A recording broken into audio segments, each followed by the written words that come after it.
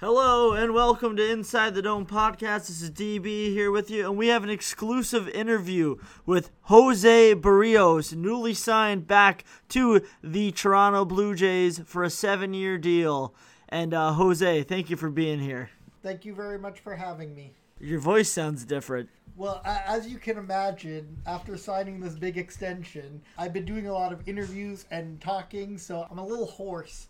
That's why I sound like a white guy that lives in Canada. Okay, all right, Jose. Good to know. So, what made you sign back with the Toronto Blue Jays? The Toronto Blue Jays made me feel very welcome when I first arrived. Bo Bichette threw me a nice birthday party. It wasn't even my birthday, but it was very kind of him to do. He hooked me up with one of those headbands. Vladdy gave me some hair care tips.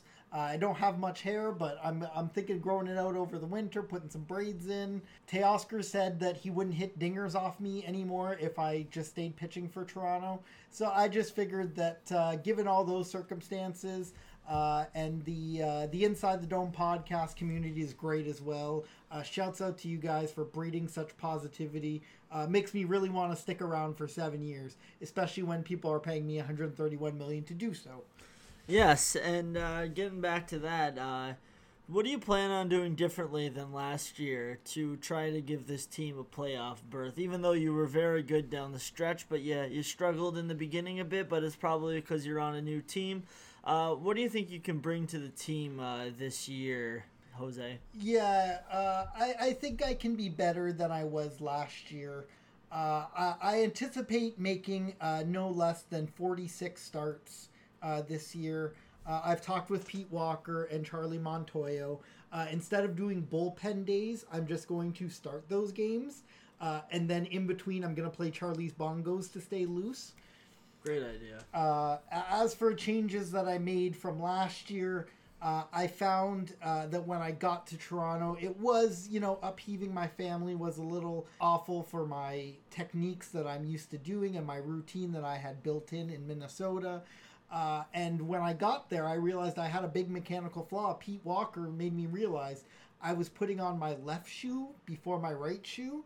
As a starting pitcher, you don't want to do that. I switched to my right shoe first, and since then, it's been all gravy. So I plan to continue putting my right shoe on first. So superstition, eh? No, not superstition. It stretches out the muscles better. I sprained a ligament last year putting my left shoe on first. Putting on the right shoe stretches out that ligament so you don't sprain it when you go for your left shoe. Okay. It's very complex medical sports science. Yeah, it sounds like bullshit. Okay, so on to the next question I have for you, Jose. I know you participate in the long toss sometimes with Ross Stripling, sometimes with, a third-rate catcher who's signed to a team because he can't get a spot. Caleb Joseph sometimes maybe. So I know you're throwing, you go down pretty much from the third baseline to the first baseline. Well, how doesn't that like hurt your arm while you're doing that before a game? Then you have to go pitch 80, 100 pitches? The long toss helps me keep my arm loose. I call it the rubber arm technique. I learned it from my good friend Trevor Bauer, who I'm no longer friends with. You shouldn't be. He taught me that throwing balls long distances could help. He taught me other things too, but I didn't take those lessons. No, you didn't? No, but it allows my arm to feel more rubbery so I can get more twip when pitching. Okay. All right, good to and know. that extra twip is very important. Okay. I know you're talking about Charlie Montoyo. What's your favorite thing that Charlie brings to the team? Well, let me tell you, the first thing that happened when I arrived in Toronto is Charlie brought me into his office and started speaking to me like I was a 3-year-old baby. Really? Yes. He offered to change me, which I thought he wanted to change my pitching mechanics, but that was not it. I was still wearing my Minnesota Twins gear, so he wanted to physically change my clothes for me. And that just shows the kind of guy Charlie is. He's willing to really do whatever it takes to make sure his players get changed properly, which again helped me with my shoe problem. Oh wow, good to know. So I know you're talking about Charlie Montoyo and how your relationship with him. What's your favorite song Charlie plays on the bongos for you guys in the clubhouse when you're just hanging out, or if you're getting ready and he wants to try to motivate the team? What is it? What's his go-to, and what's your favorite one he plays? So Charlie plays a lot of AC/DC on the bongos. Because it's easy? I don't know. He just likes AC/DC. Okay. But my favorite, he does a mean Hotline Bling by Canadian superstar Drake. By Dark? He's a Canadian, living, breathing Canadian heritage moment. He was one of the reasons I signed. Oh, great. Yeah. He gave me a signed CD. In Puerto Rico, a signed Drake CD is worth $3-4. So, yeah, good old Drake. So, I know you can speak English decently. I can, yes. Vlad Jr., how does the other players deal with if they don't understand Spanish? Oftentimes, Vlad does know some English. He doesn't know a whole lot, so if he's got a complex thought about Charlie's bongo playing that he wants to relate to, Ross, usually I play translator. I'll be honest, sometimes I tell Ross that Vladdy's coming on to him when he really isn't. And other times, Vladdy, when he is coming on to Ross, I tell him that he isn't. Doesn't Vlad have kids, though? Yes, we are all his children. Okay. All right. Now that I think about it, Vladdy might be a cult leader. He might be. Either way, I'm drinking that Kool-Aid. Nice. That's good to know. I would too if I was in the running for the MVP. Back to you, Jose, about your contract. So, did you sign this contract just because of Drake, or do you like the city of Toronto? Oh, like I said in the opening, the city of Toronto made me feel so welcome, and we have such a good young clubhouse. All the players, they're going to be here for the long haul. And I spoke to Mark and Ross.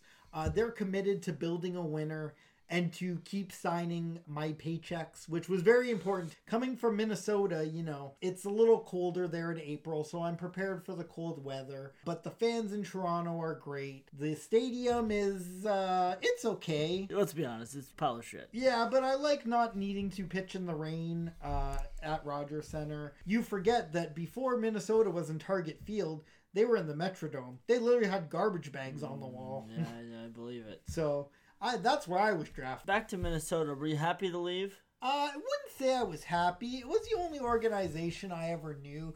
But the writing was on the wall. Literally, that's how they told me I was traded. They wrote on the wall saying, Jose, pack your bags. You're going to Toronto. How does that make you feel, though?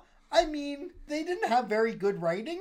So it made me think that I kind of dodged a bullet. Did a toddler write it? Maybe? I don't know. They told me Rocco Baldelli wrote it, the manager of Minnesota. They told me Rocco wrote it, and he spelt Jose with a W.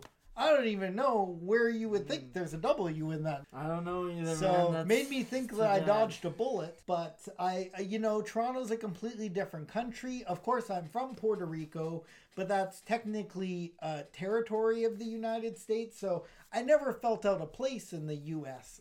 So I didn't know how it would be in Toronto. But Toronto's great. There's lots of nice Puerto Rican restaurants. Hyunjin Ryu promised to get me fried chicken, Korean fried chicken. Nice.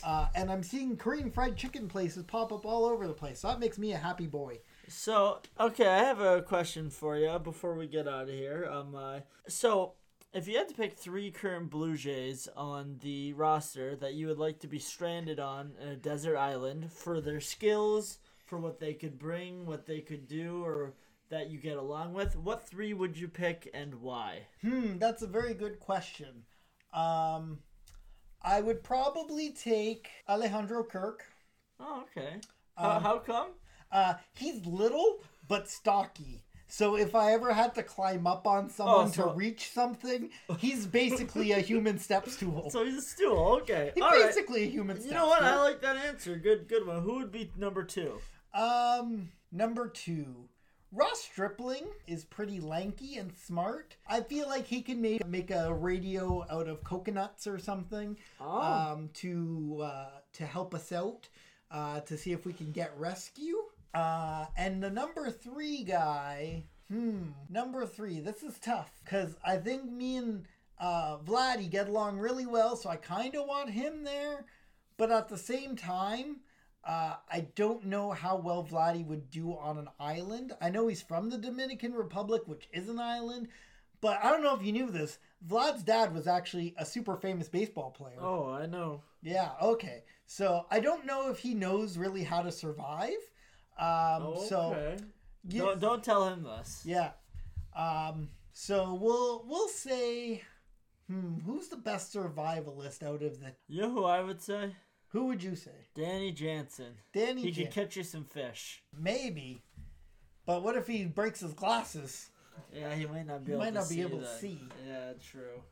You know what? Give me Teoscar Hernandez. Really? And why Teoscar? He survived the trash can scandal, and literally no one talks about him being on that team. That is true. Good answer. He literally survived that problem. Honorable mention to Reese McGuire because... Why him? Well, in case you need Reese's Pieces. Stay away from that. Well, it's a stranded island, though. I don't think there'll be a parking lot there. Or a Walmart.